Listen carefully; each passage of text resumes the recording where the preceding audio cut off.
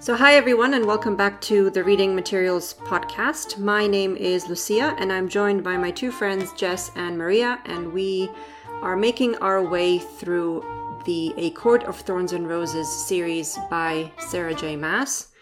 And today we will be starting our discussion of the third book, which is A Court of Wings and Ruin.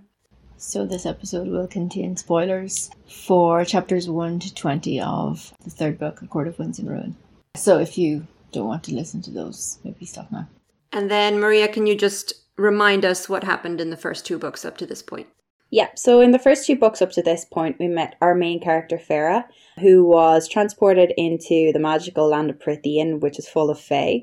And she met the High Lords there, so Tamlin is the main one, and basically helped set this land free from a horrible foreign invasion force. And then gradually through the second book, we saw Farah realise that her initial people that she'd met in this land were not actually very good. And so she moved to what is an enemy court.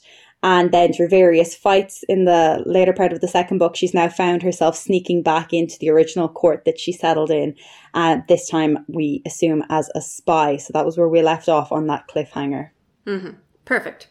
So once again, we've kind of pulled together a list of talking points that we want to get through this episode. So we're going to try and keep it quite, concise. So I'm going to start us off, if that's okay with you, immediately with the prologue. Mm-hmm. And I'm curious what you think and why you think it was even included, because so far the first two books were almost completely from Feyre's point of view. There was just one chapter from Rhysand's point of view at the end of A Court of Mist and Fury. But we start off this book with another Rhysand POV, and it's a flashback to almost more than 500 years ago to the war that happened. And it's of Rhysand going through this massacre that had happened on the fields, and he's going through all the bodies trying to see if any of his friends are amongst the victims. So I'm curious, why do you think she included that at all, and why so early? I think maybe because it is quite jarring, it comes out of nowhere, it's not even part of the plot that we've been looking at. I think it links in with having a chapter from his perspective at the end of the previous book that we would also start this way, and then maybe it's just supposed to kind of run with the theme of him having been in a position where he's searching for someone that he cares for, being separated by them and not knowing how they're doing. So it's just kind of reinforce that this is a familiar terror for him before we kind of go, oh, wait, Farah's kind of in that position as well. So that's the only reason I can see that it's relevant. I don't know, maybe you took a different meaning from it, Jessie? I thought it was just a really bizarre way to start the book. We ended on such a good cliffhanger. You really wanted to get to Farah, and then you get this dusty memory. Yeah. From this long ago, which kind of is a bit like, what is the point of this? We already know that they're really good friends and that they would die for each other and that blah blah blah, they've been separated, but why is this necessary?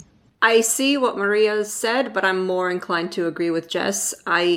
Maybe it's just because it's only the first 20 chapters that we're talking about. It might become more relevant in later chapters, but I don't see the point so far. I think Jess is right. We've already established that Rhysand, Cassian, and Asriel are like brothers. They've gone through so much together.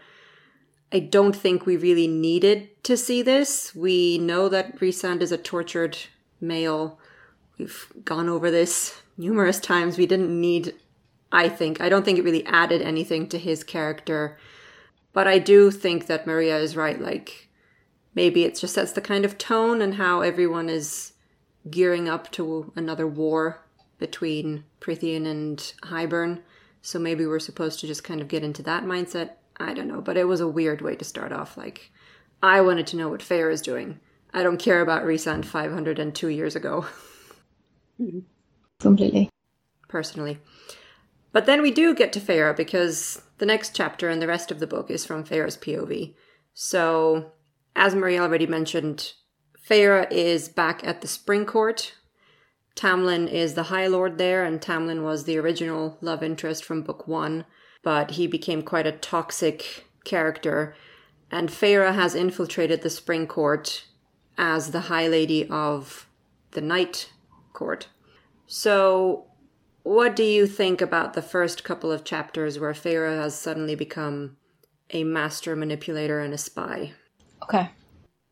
Does this guy not kind of feel like character bleed through of Throne of Glass? Or the first book, yeah, the main character female from A Throne of Glass. Yep. I don't know if they were written around the same time. I have no idea of the timelines, but does it not just kind of feel like she's gone a bit that way with Feyre's character?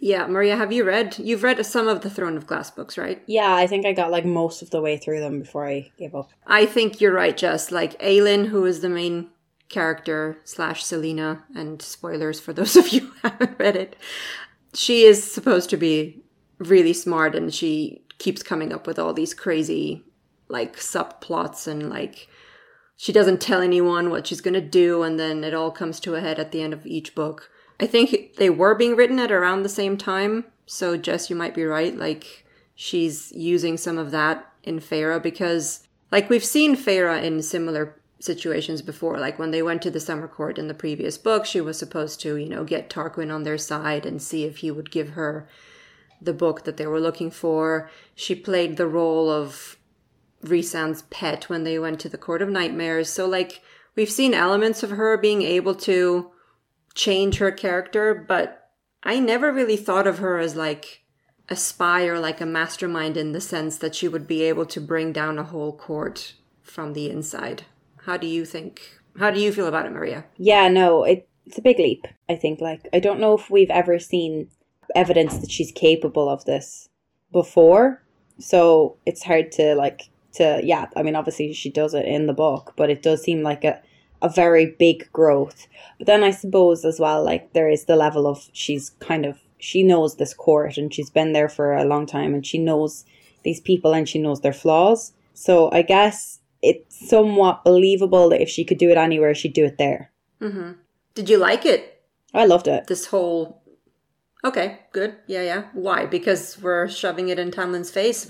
Yeah, I think because, I mean, for me anyways, like at the end of the last book, like all control is, as far as everyone's concerned, taken from her and she's being ferried around like a possession and she has no control. Mm-hmm. and she's actually using their like, underestimating her against them. So it's nice to have that little bit of coming full circle. But I don't know, maybe you saw something different, Jessie? In terms of the plot, I also did like it. I think she just took it a bit far sometimes and made it a bit ridiculous. In particular, the whole thing at the very end with the soldier that she kept visiting every time and like personally cleaning his wounds, I thought that was pretty cringe. And she had mentioned to like Bronn and Hart that she was concerned for her safety. I thought that was taking it a bit far, but I did enjoy the plot of her kind of masterminding everyone. Yeah, especially because when we compare it to when she was in the Spring Court after they got back from under the mountain, a lot of what Tamlin was doing then and how he was treating Feyre is the same as what's happening now. And nobody, like we talked about this, nobody really cared or did much. And now suddenly everyone's really concerned about her safety and how Tamlin is treating her. It just, to me, it felt like a bit of a leap as well in terms of the other characters. Especially characters like Bronn and Hart, who are like two of Tamlin's closest allies or like his sentries. Like when they first met Feyre, they were completely uncaring of her trauma. They treated her fight with the worm as some kind of sporting event. And now, a few months later, they are suddenly on her side. Why? I just don't know. Like, I think the way that other characters so quickly fell under her plan or manipulation, I just found that a little bit maybe unrealistic. Yeah, definitely. I assumed that was because she was like the poor, long-suffering woman having just been returned from spending months under the certain torture of Rhysand in the Night Court. They're like, wow, she's really been through it. Let's just not give her a hard time. Yeah. So spending time with Rhys is worse than being almost killed under the mountain?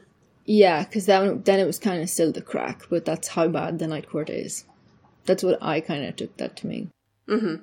That's true, because they took like her time under the mountain as sport. In other words, they just hate the Night Court. Yeah, that's true. But in terms of like the revenge that she gets on Tamlin and Ianthe, there is, an element of satisfaction, I think, for us, the readers, because I think we all agree that Tamlin's behavior at the end of the previous book, which is when he sold them out to Hybern and made an alliance with Hybern in exchange for Feyre, I'm not sure anyone can really be on his side at this point as a reader. So I think, Maria, you're the one who put in here about Tamlin and his behavior that you want to talk about. So what do you want to mention about Tamlin? Yeah, well, it's just that he's like pining for this kind of second chance with her. Like the whole second book was, well, the majority was him trying to get her back for this second chance. He's finally given back his reward, his prize. And like, it doesn't make him a better person. Not that like, I mean, it's plausible that it would, but like, he doesn't improve. He gets worse for like being given. The reason why he's misbehaving and like acting out is that she's gone, and she's not gone and he's still worse, and we see that like in tons of different examples where he gets angry and blows things up, or where he uses his kind of pride and his want to look good to like, he takes it out on his guards or on Lucien, and his character gets even worse even though he got everything he wanted, which it's really making it clear who the bad guy is for the readers in case you were misguided. Mm-hmm. I totally agree. I thought he was so cringe. Like, the dialogue, actually most of his dialogue, because he doesn't really have much, it's just 99% just cringe. It's so over dramatic, and it's like, I don't know, it's like from some kind of romance drama. It's just unbelievable. That's all I'll say. Like a telenovela. That's exactly it. It was just so bizarre. I think I agree with you. I feel like the melodrama has gone up a level. Like,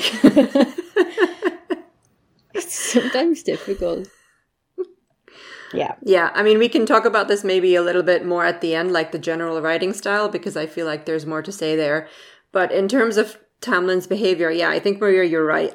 I feel like a lot of his actions may be from the point of view of his subjects at the Spring Court. We didn't see what was going on when Feyre was with Rhysand and everybody else, but I think we can assume that a lot of people excused his behavior because they felt like he was just so desperate to get the love of his life back, and that maybe once she's back, he will, calm down and he will actually become the leader that they all want him to be. But that absolutely did not happen. All of his toxic traits that he had before are still there. His jealousy of Feyre spending time with any other male, and specifically with Lucien. I mean, Feyre is obviously the manipulator here. She is putting herself in these situations where she's alone with Lucien so that Tamlin can find them, because she knows that he's going to be jealous and it's going to sow discord between him and his right-hand man. Mm-hmm. And his temper tantrums whenever anyone questions his authority, or if like Feyre speaks up on, just to defend herself or to disagree with him, and he explodes all over again, and the talons keep coming out, like everything keeps happening. And it's just like, why are you the way you are, Tamlin? Yeah, I wish someone had just told him the jealousy is a real ick. Tamlin, just leave it alone. Yeah. But it's not just Tamlin, like, Ianthe is no better. Mm-hmm. What do you think of Ianthe? I know we don't have it here, but I'm curious how you feel, because Ianthe was the one who sold out Feyre's sisters, so Tamlin just wanted Feyre back. But Ianthe gave the King of Hybern Nesta and Elaine without Tamlin knowing about it, or without his agreement. And we get the scene where Ianthe comes back and she's like, oh, I did this because I thought maybe deep down, Feyre, you wanted your sisters to be immortal, so I was doing you a favor, kind of thing.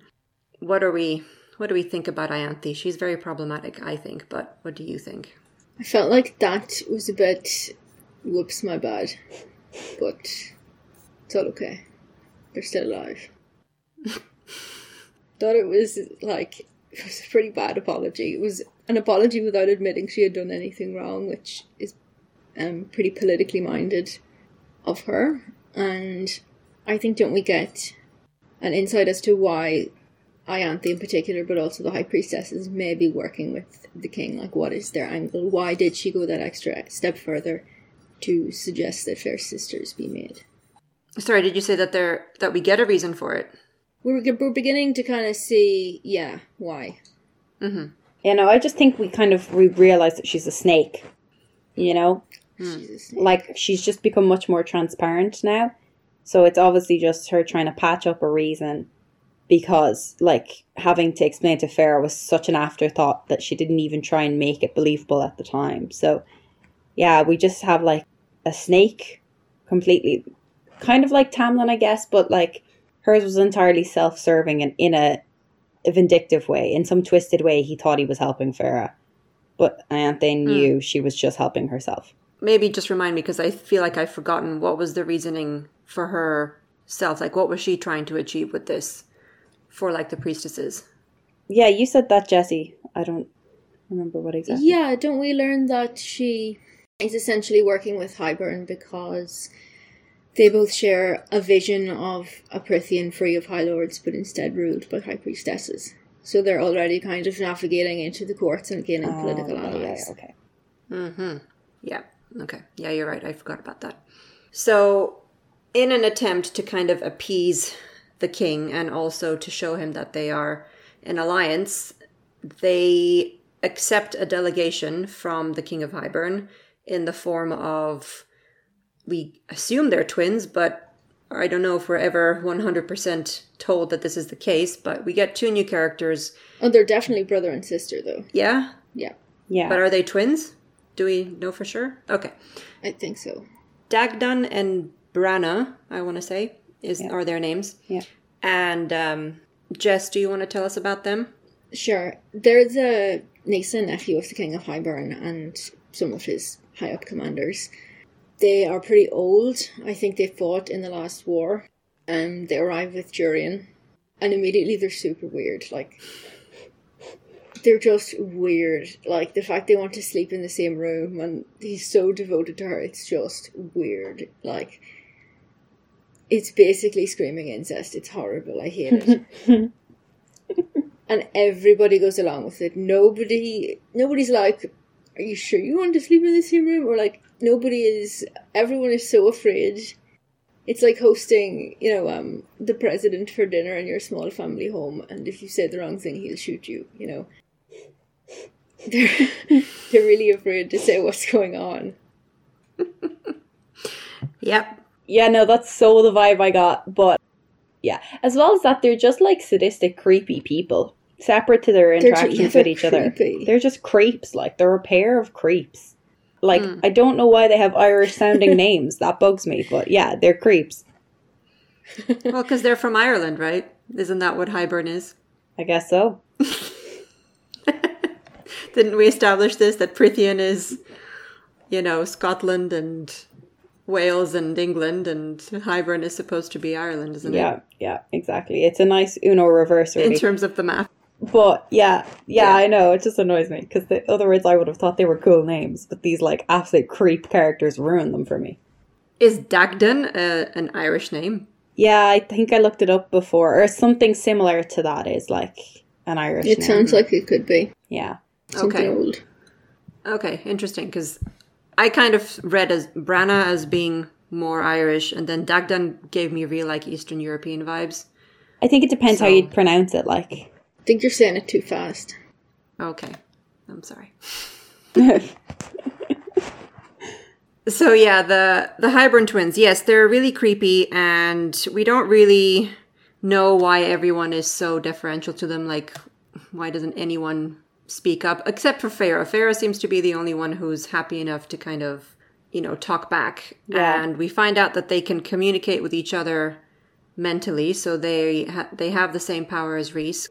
So we see a few times where Farah is, using her power to try and protect So Farah is trying to protect, Tamlin and Lucian and Ianthe from the twins so that they don't read their thoughts and everything. She's so noble, isn't she? Yeah. Acting like a firewall for everyone's brain.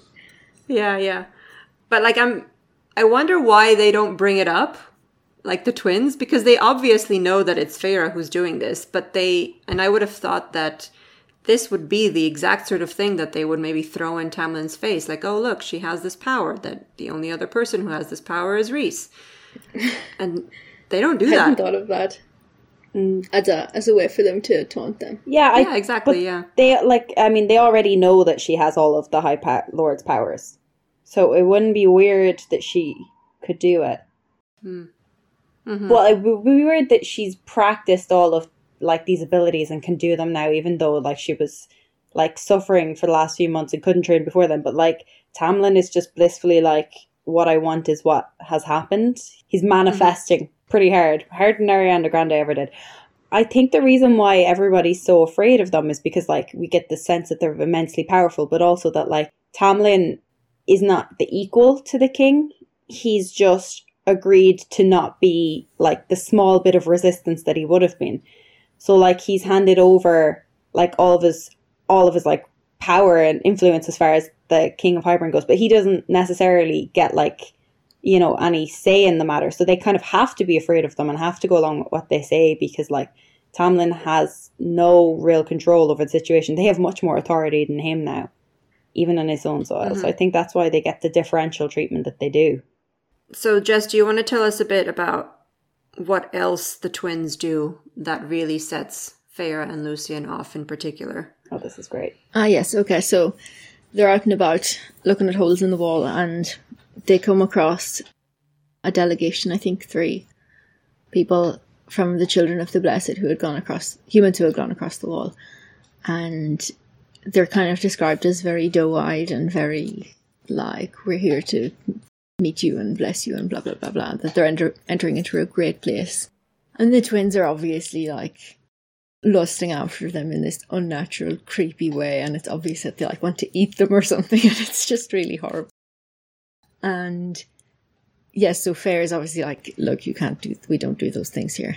They get pissy because they don't like being denied, and then that night they go and kill the children anyway. They go and catch them from the border to bring them back to kill them next to the camp as a little bit of a, like, we won't be told what to do activity. And Maria, what do Feyre and Lucien do in retaliation? Oh, they set the bogey on them, which is great. Like, it's great because it seems like something. I mean, like, if it's something that even Lucien couldn't consider fighting, then it's bad enough. Like, and we get the impression that they're shook to their core from it. So it's perfect. Like, and I love that Lucien goes along with it too, because he's a timid ally at best while she's in the Spring Court, but it's the first time that we see, like, what could be considered an act of rebellion by him, where, like, his conscience is saying that the acceptable behaviour is different to what Tamlin would take in this circumstance. Although it's hard to say what Tamlin would take, because he's really upset with Feyre and Lucien for having set the bogey on them. So yeah, I don't think he would have done anything. Yeah, exactly, which is just going to build on how unforgivable he's becoming as a character. Like, yeah, where does it end? Like, if he's going to condone this kind of behavior, or, you know, maybe just say, well, just, you know, don't do it next time, I suppose, kind of thing. But yeah, I loved it. I loved when... Yeah, I mean, it didn't really have much of an effect. I guess they were a little bit scared, but... Yeah, but also, I want to know, like, it's kind of the question of how did she become a master manipulator? How did she learn to do this? Like, we're talking about a girl who could just about hunt deer when these books started, maybe about a year ago. Well, my understanding was that Lucien did most of the work, and she was just kind of there to help him. I suppose, yeah. I don't know. But yeah, that scene after they get back home and they're like, well, we feel completely justified in what we did, is when Tamlin explodes again in the study, and this time Feyre doesn't protect herself, so she has like a black eye and she has a scar on her face, and all the sentries are like, whoa, this guy is abusive.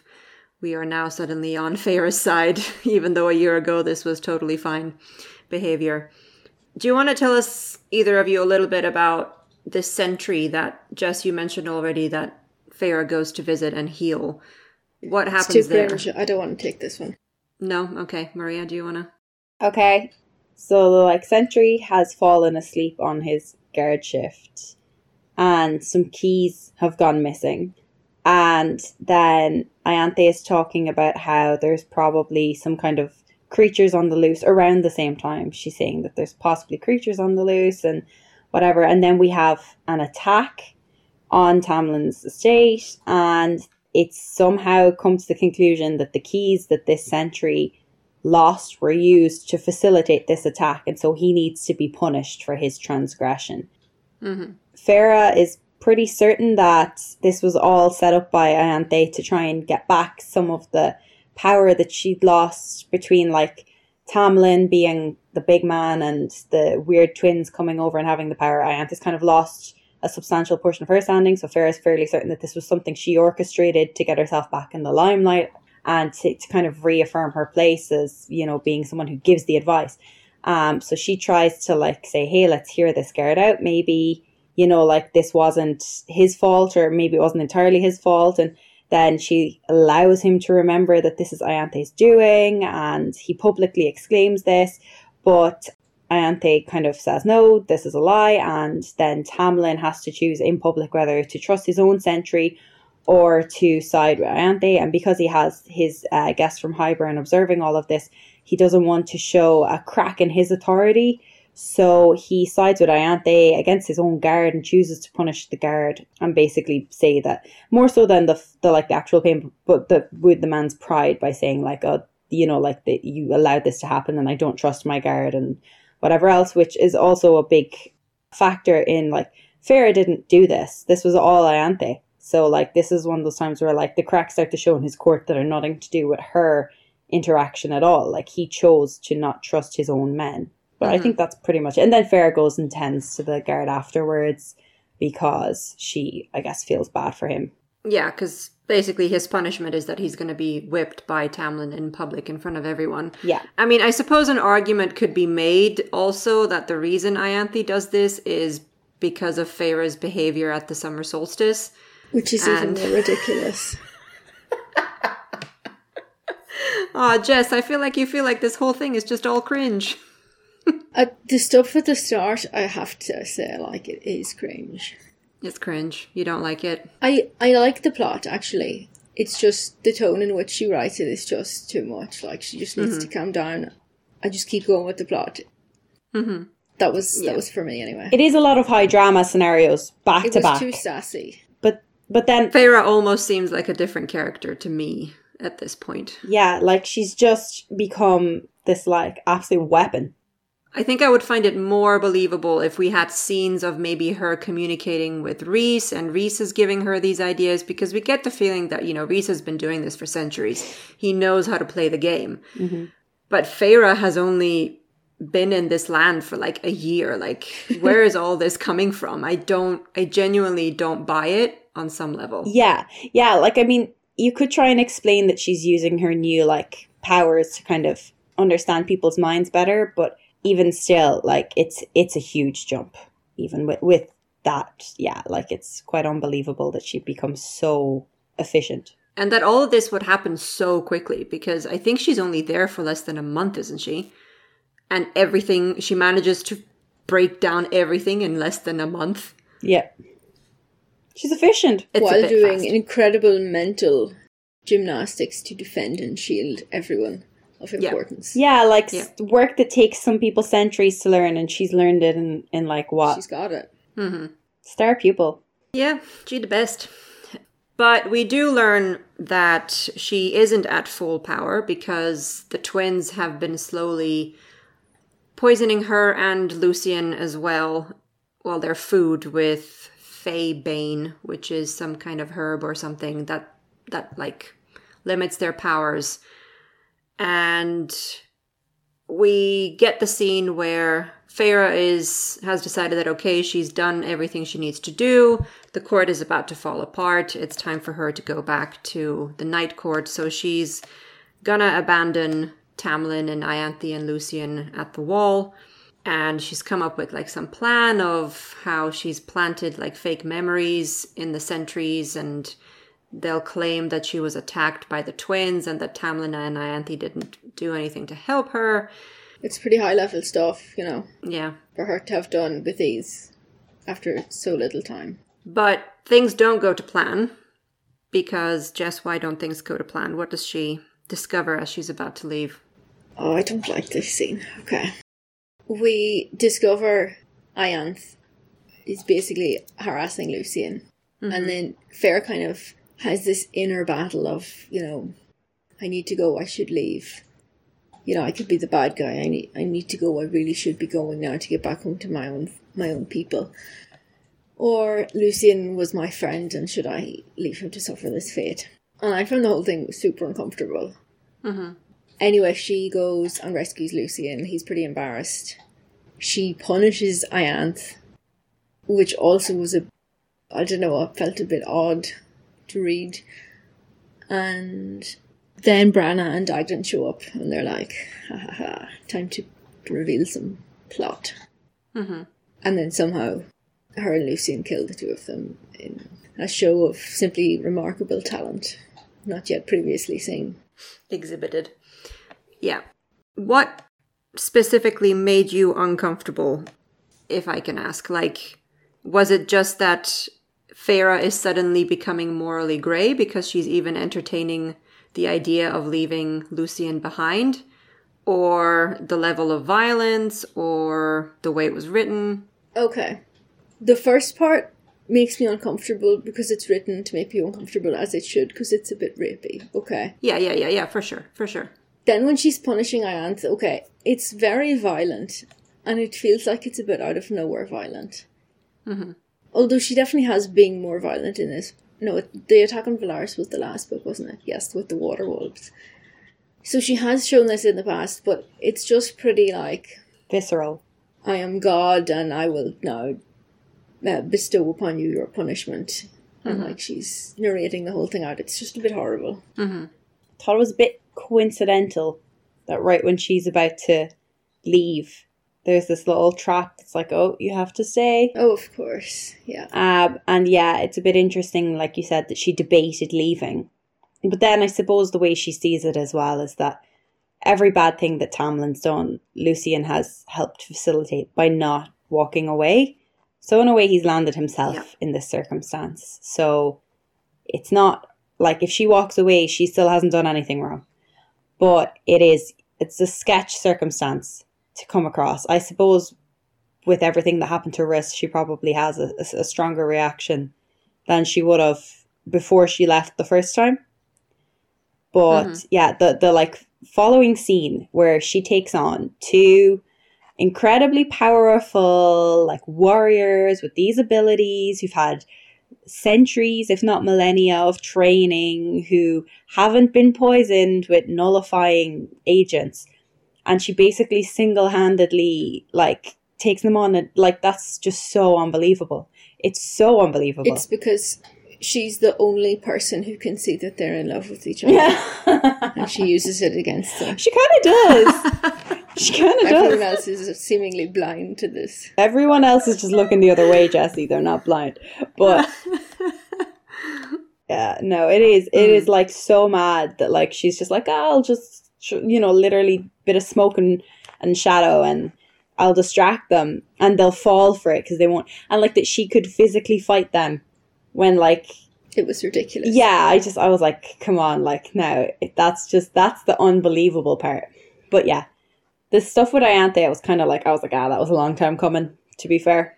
Yeah, but I agree with Jess, it feels a little bit like it's coming a bit out of nowhere. I don't think Farah until this point has been inherently violent or has had such violent and aggressive thoughts, but these first 20 chapters, she, we get her inner monologue. We hear what she's thinking at every point and how she's imagining, ripping people to shreds or slitting Ianthe's throat when they're sleeping in the tent together. So yeah, it's gone from 0 to 100. I can see that it's sudden, but also then I suppose the recent events for her were her sister's being kidnapped and terrible things happening to them at the fault of the people she's surrounded with. Azrael and Cassian being severely wounded. So there's been so much imminent violence that she's been on the receiving end of that it definitely would have set her mind frame to a more aggressive base level. I think. So it's more that, like, she's been exposed to this and now she's changed her way of behavior to expect it and to reciprocate it. I suppose we can say she is justified in wanting revenge. Like, it's not as if she's doing this because she's an inherently cruel person and she wants, Exactly. she's playing with them for, she's doing it to avenge the wrongs that have been done against her people. Like, Ianthe was rapey with Rhys as well. This isn't, it's not just Lucian. Yeah. And other men as well. Yeah. She's been doing this for centuries. And we also get the thing where at this year's Callan Mai, Tamlin refused to take part in the ritual. So he kind of forced Lucian to do it. And Lucian had to take part with Ianthe, which is just, like, it's awful. When you know what Ianthe is like, and then you have this scene of her, the way that she's treating Lucian, it really is just like, Tamlin, what are you doing? Like, you have no redeemable qualities at this point. Yeah. Like, you're just digging yourself into a deeper and deeper hole. Tamlin. Anyway, so Feyre and Lucian escape, and we get 2 chapters-ish of them just trekking through the Autumn Court. Mm-hmm. How did you like that part? I was a bit annoyed with Lucian because he was being kind of a dick. But, like, for someone who chose to, like, pack up and leave with her, you'd think he'd be a little bit more forgiving of her decision-making process. And as someone... I completely agree with you. Yeah, he's, like, he's seen what Tamlin's done. And he hasn't seen what the Night Court has done. But he knows that she's come back to them healthy than she was and capable, and he's still choosing to act like she's done something wrong, like she's like not the victim here. Like, so I was just kind of like, cop on. That was my mindset for Lucian the whole way through, just cop on. Yeah, but I mean, this is, in keeping with Lucian's character. Like, he's been a bit of a dick from the beginning. Yeah, but it's because he's like sided with her on small things. That, like, you nearly just, you have this hope that he'll have a bit more of an open mind. And then when he just completely doesn't, and it's like, but you chose to leave as well with her just now. So, like, how are you being so, like, I don't know what the word is. Hypocritical. Unhelpful. Hypocritical. Yes, hypocritically and judgmental. Yeah. But, like, we get the feeling that the only reason he's left is because he wants Elaine. Like, he's not going with Feyre because he agrees inherently with Feyre and feels like the Night Court are actually decent people. Yeah. And Tamlin did the wrong thing. He's going because that's where his mate is. And she's going for the same reason. Completely selfish reasons. For sure, yes. Yeah. So hypocrisy, yes. Yeah. But no, I know what you mean though. Like, I mean, his is different because he considered his mate to be just an innocent flower grower and hers is supposed to be this grand villain. But yeah, I don't know. What did you think, Jessie? To me, again, it felt like not in line with previous writing styles or whatever.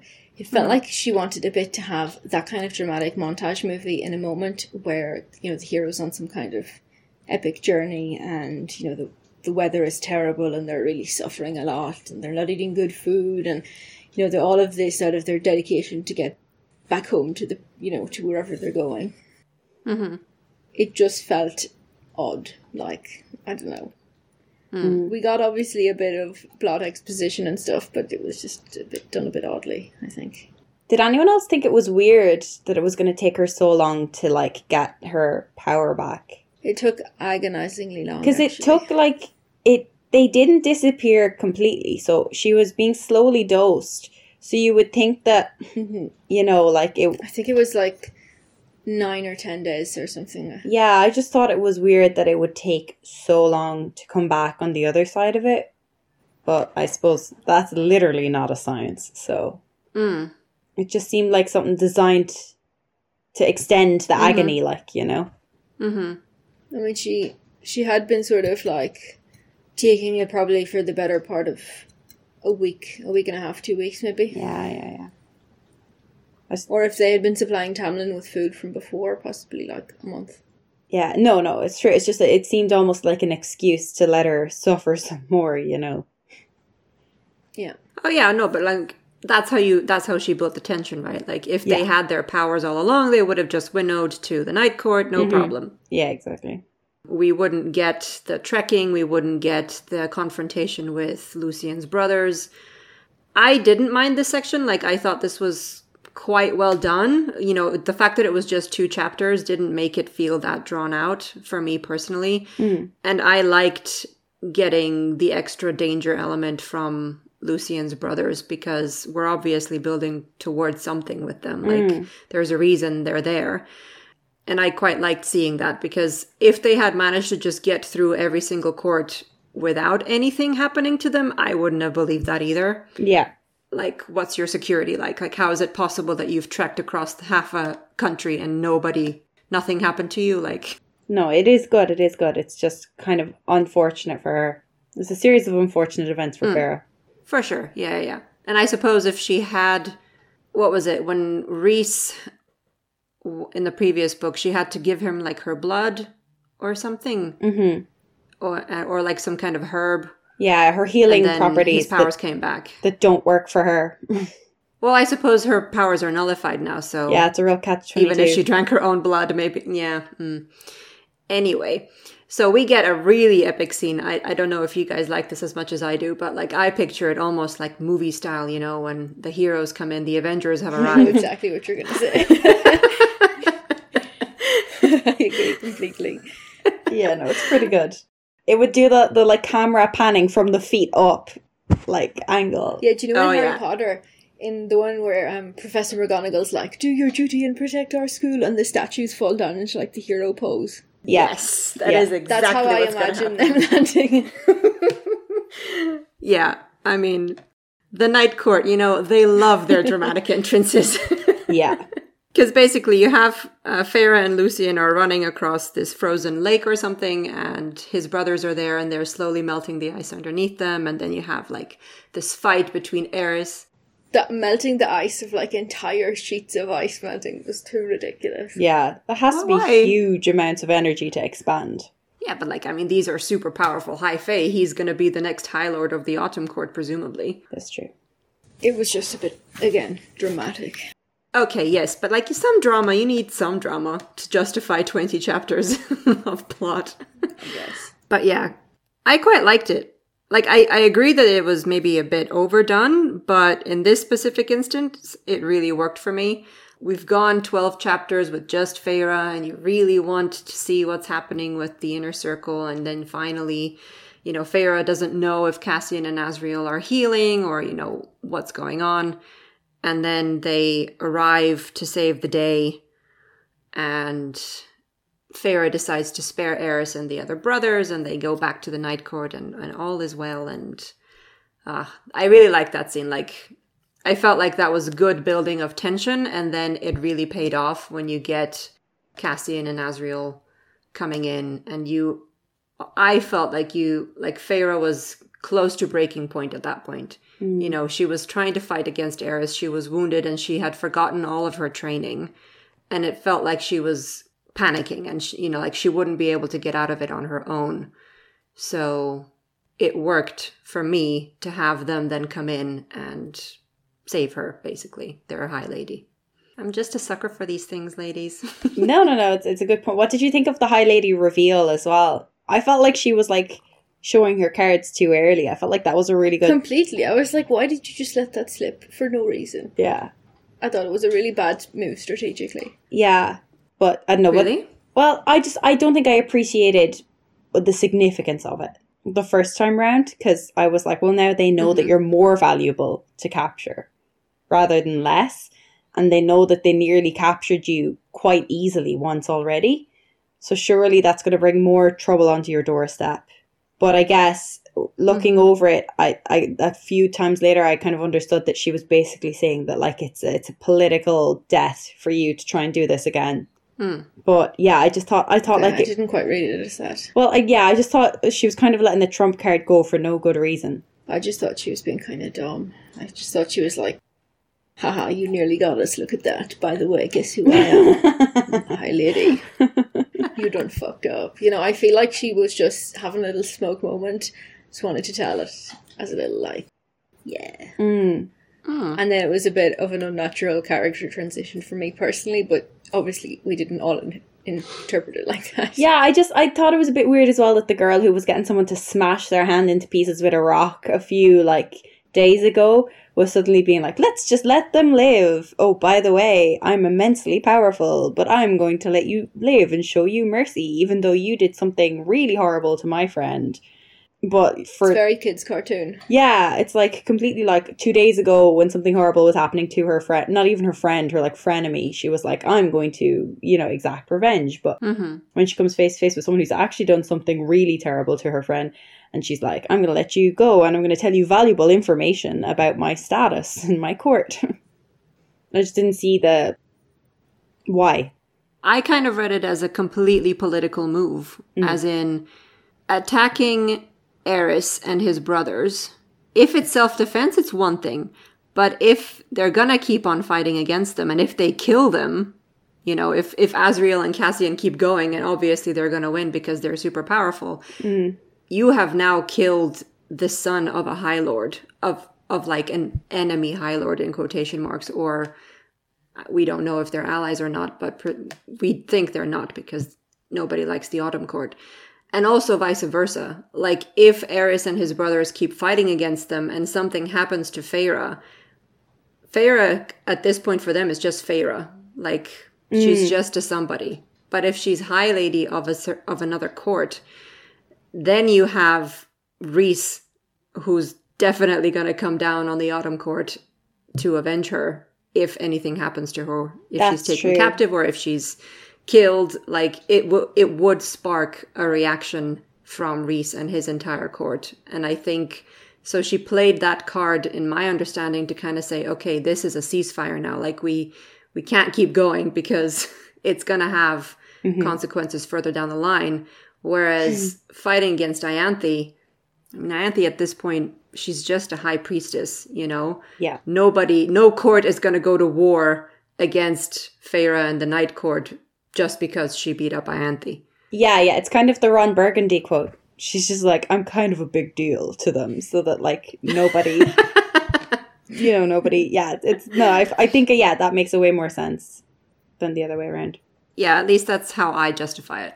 Yeah, and then she goes back to Valeris. Woo woo, victory! Whoop whoop, yay! And Lucian is still a dick. Yes, he is.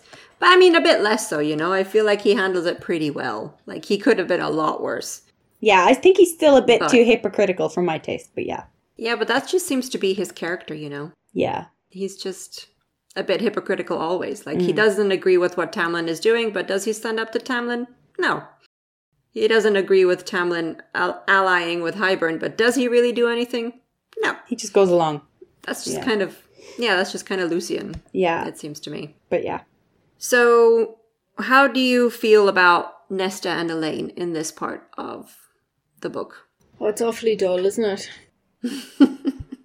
Like, the two of them are just suffering, and Nesta's really angry, and as always, and, she's the Viper, and nobody really likes her, and blah, blah, blah. And Elaine's just like a poor wilted being. She's, really frail, and she sits looking out the window like someone in a period drama. Like, the whole thing is just very bad time for the two ladies.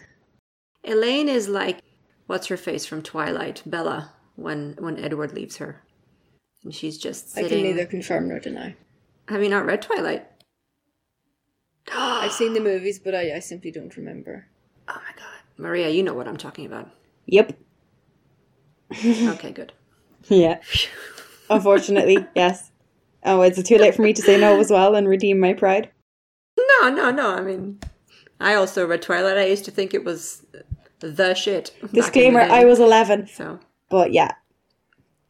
Disclaimer, I was not. But yeah, no. Yeah, Elaine is just, she's more the absence of character than she's ever been before. Truly. They've both reverted. Yeah, they've taken away her flowers and now she has nothing. Yeah, they've both become like the worst parts of themselves, I think. Yeah.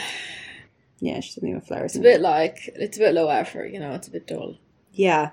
In terms of plot and... It's a bit annoying as well development. that, like, Nesta's so, like, nobody can be trusted with her, like, as if Farah had any part in what had happened, where she's, like, distrusting of everyone. Obviously, her being related to Farah got her into this circumstance, but that's not Farah's fault. Like, all of this started because Nesta wouldn't get any food, so... So you think that Nesta blames Farah for what happened to her? I think she blames all of them, but, like, she only knows them because of Farah. So, yeah, I think she kind of says, like, I think her mindset is, if we hadn't helped you, this wouldn't have happened. Mm-hmm. Even though it was Ianthe that ratted them out, which Farah told Ianthe about them. So, in a way, it wouldn't have happened without Farah. But also, like I said, none of this would have happened if Nesta would have hunted a feckin' deer once in a while. So... But she definitely has this anger at all of them. She's blaming everyone who's not responsible and everyone who is responsible. Okay, interesting. I think I read it a bit differently. I didn't read it as her necessarily blaming everybody else. But I agree that she doesn't trust anybody, but that's in keeping with her character, and that she doesn't like anybody because she's never liked anybody anyway. And I think her trauma and her experiences have just, as Jess said, kind of brought out the worst in her. She's just more mean, maybe. Or, like, I don't even think she's more mean. Like, I think she is just still Nesta, but now devastatingly beautiful and immortal. And, like, there's some kind of darkness in her, we feel. Everyone kind of comments on it, right? Like, something happened in the cauldron that didn't necessarily happen with Elaine, but the fact that Nesta kept fighting back and she did that death point finger thing at the king, she has something dark inside of her that she didn't have before. Yeah.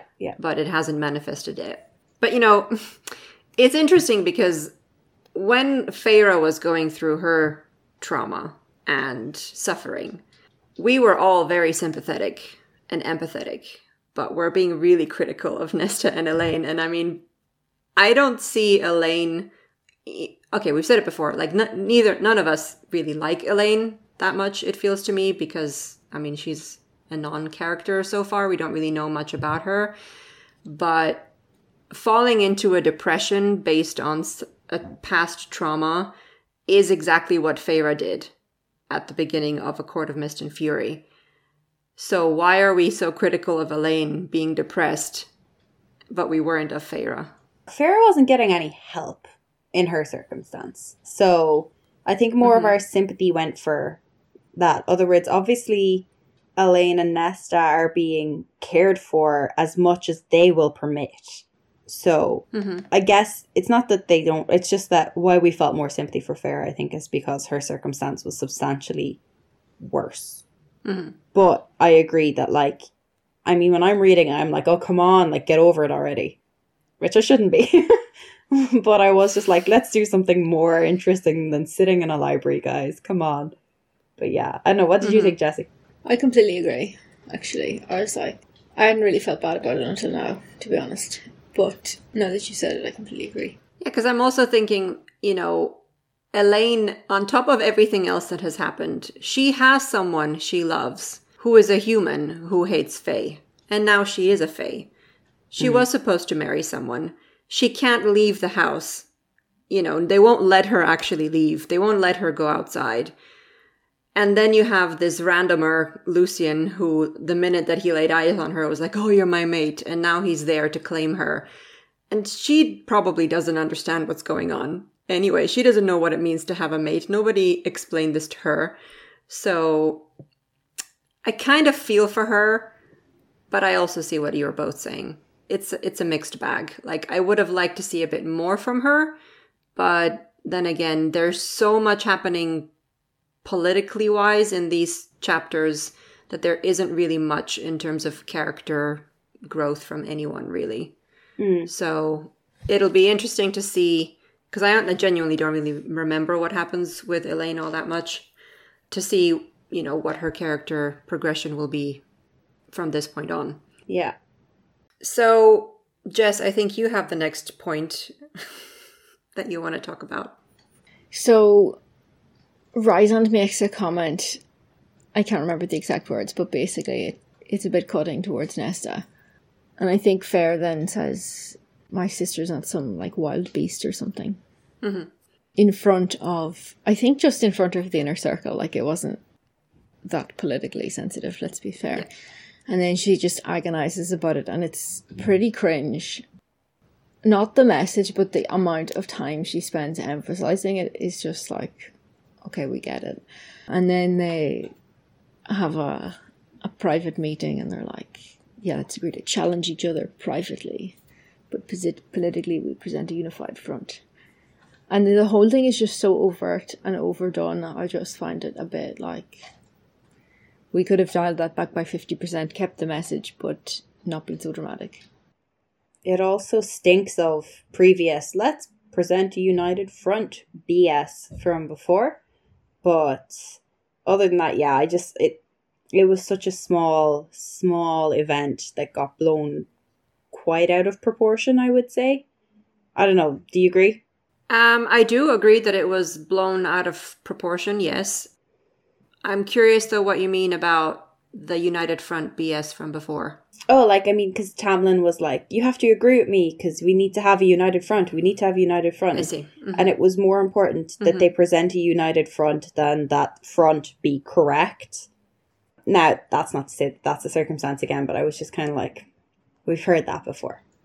Yeah, but I mean, I think there is something to it. Like, I think maybe what Sarah J. Maas is trying to do here is to show us the difference between what it means for Rhys and Feyre to have a united front, but to still be able to disagree with each other and to accept criticism as a couple, whereas Tamlin was completely incapable of accepting criticism or of compromising on anything because he wanted to be the powerful one. Whereas Rhys and Feyre are supposed to be equals. So, yes, politically speaking, when they're going to be talking to Tarquin or whichever High Lord, they won't question each other in front of the other person, but in private, they are equals and they can discuss things and disagree, and it doesn't mean that one is weaker than the other or that they don't work well together. So maybe that's what she was trying to do here. Probably, yeah. Perhaps a bit much, but I don't know. Like, I think for this specific comment, it was overblown. If it had been for something else, I don't think it would have been such a big deal, but like agonizing over this for 2 whole chapters over something so small, like criticizing Nesta. Everyone is always criticizing Nesta. Feyre is always criticizing Nesta. So yes, in this circumstance, it felt a bit overblown. Yeah. But I feel like, Jess, your take-home message from these first 20 chapters is that everything is a bit overblown and a bit much in terms of writing. I would completely agree. In terms of character and then the leaps one must take to follow certain aspects of the plot, yeah, I think it's all just a bit out of line with what we've become accustomed to in the previous books. In a bad way. You don't like this. In an unfamiliar way at this point, I'm going to say. Okay. In a distracting way. Yeah, I think, like, in the first 20 chapters of, like, the first 2 books, it's just a lot of slow build. And then we've had so much happen. So the pace completely changes. The pace at which characters develop completely changes. The, like, pace at which events happen. It's a real, like, gear shift. So, yeah, I would say everything becomes more dramatized just because everything's happening so much faster and it's happening so much more extremely so far. Mm-hmm. Well, everything happening faster other than Feyre and Rysand getting over the comment about Nesta, which, as you said, takes like 2 chapters. But yeah, everything is very much geared up to be bigger than before. I agree. Like, I don't know if it's just because we've broken it down now and I'm actually taking my time and I'm reading it more slowly than I was before, like, say, 5 chapters a day rather than a whole book in 2 days. But I feel like I'm focusing a lot more on the language that she uses and finding it oftentimes a little bit cringe. Because things like, oh, the blood froze in my veins, or, oh, a shiver went down my spine. It's like, oh my God, enough already. Like, it's just a bit much. I do agree. Yeah. So I genuinely thought before we were recording this episode, like, what are we even going to say? Not much really happens in the first 20 chapters, but actually it's really dense, but it's really subtle because there's a lot of like politics and strategies for the upcoming war. Like there's so much stuff that we haven't even mentioned about, like, you know, what happened with the queens? Did they survive after they were put in the cauldron by the king? Who are their allies? You know, they're going to have the meeting with all the High Lords, and they have to go talk to the Court of Nightmares to get some kind of magical, to test Nesta's abilities. So like a lot is happening, but it is quite slow. Like not a lot of time has passed, but it's still pretty dense. How did you like the library? Or the introduction of the library? The library seems cool. I particularly enjoyed the part about the unknown beast at the bottom. I thought that was really cool. Mm-hmm. I also liked that it was a sanctuary of sorts. But again, it felt a bit like overtly trying to be like, oh, isn't Ryzan just the loveliest man ever? Isn't he so good? He's not at all this evil prince like everyone makes him out to be. He's just that good. Yeah, like Jessie said, it was just a bit like the first half of what we had read for this episode was like, see, we were right, this guy is so bad. And then it becomes, see, we were right, this guy is so good. And it's like driving the wedge in. And then, yeah, the library itself, again, yeah, I was like, okay, it's a library, but it seems a little creepy as well as being cool. Like, it's also a bit creepy because it's like all underground for Farah, so there's some like trauma there with being stuck underground. So it did seem a little like it's in the dark and it seems like creepy, but I mean cool as well. Yeah, I agree with what Jess was saying. I like the concept of it. I'm really intrigued by, what's the scary thing at the bottom?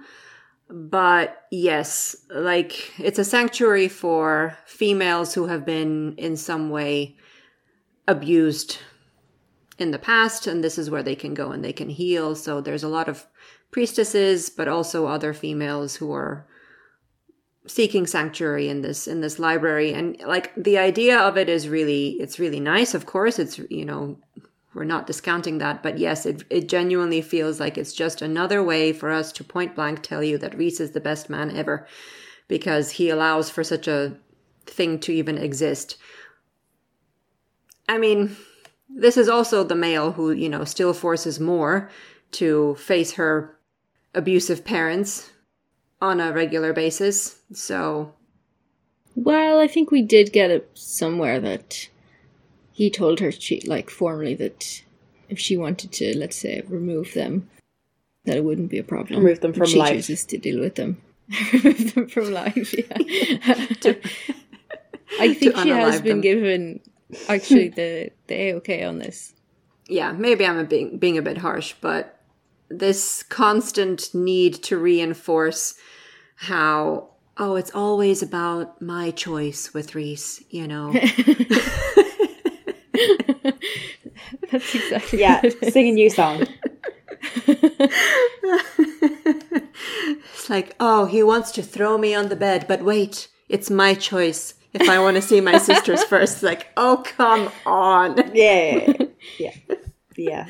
He's just showing you, like, decency. He's not, you know, he's just being decent, like a normal person. Yeah, he's meeting the base level, like. Exactly, yes. Oh, he wants to hear your opinion. Wow, you know, that's just basic decency at this point. Anyway, I digress. So we leave off with them wanting to go speak to the bone carver to see if they can get him on their side. And they're going to have a meeting with the rest of the High Lords, and we're going to go to the Court of Nightmares. So it seems like the action is about to pick up in the next 20 chapters. So Is there anything else that you'd like to mention that we didn't get to so far? No, not really. I think we're caught up. Not for me, I'm good. I think I also don't really have anything else. It feels like a very, opening quarter of the book, like what Maria was saying. And I feel like Sarah J. Maas usually does this. Like the second half of the book is usually where all the action is. So you kind of have to get through the slog until you get to that part. So in that case, I think we're going to leave it off here. And next time we'll be talking about chapters 21 to chapter 40 of A Court of Wings and Ruin. So thank you again, ladies, for joining me, and I'll talk to you next time. Bye-bye. See you next time. Thank you for listening. If you'd like to know more about us and the podcast, visit our website at readingmaterialspodcast.com. We also publish additional content, including blog posts around the world of books and our thoughts on the topic. If you'd like to get in touch, email us at reading.materials.podcast@gmail.com or find us on Instagram at readingmaterialspod. Until next time, keep reading. Bless you, William. Sorry for that. Several people have commended your sneeze. Well, two other people. Maybe not several.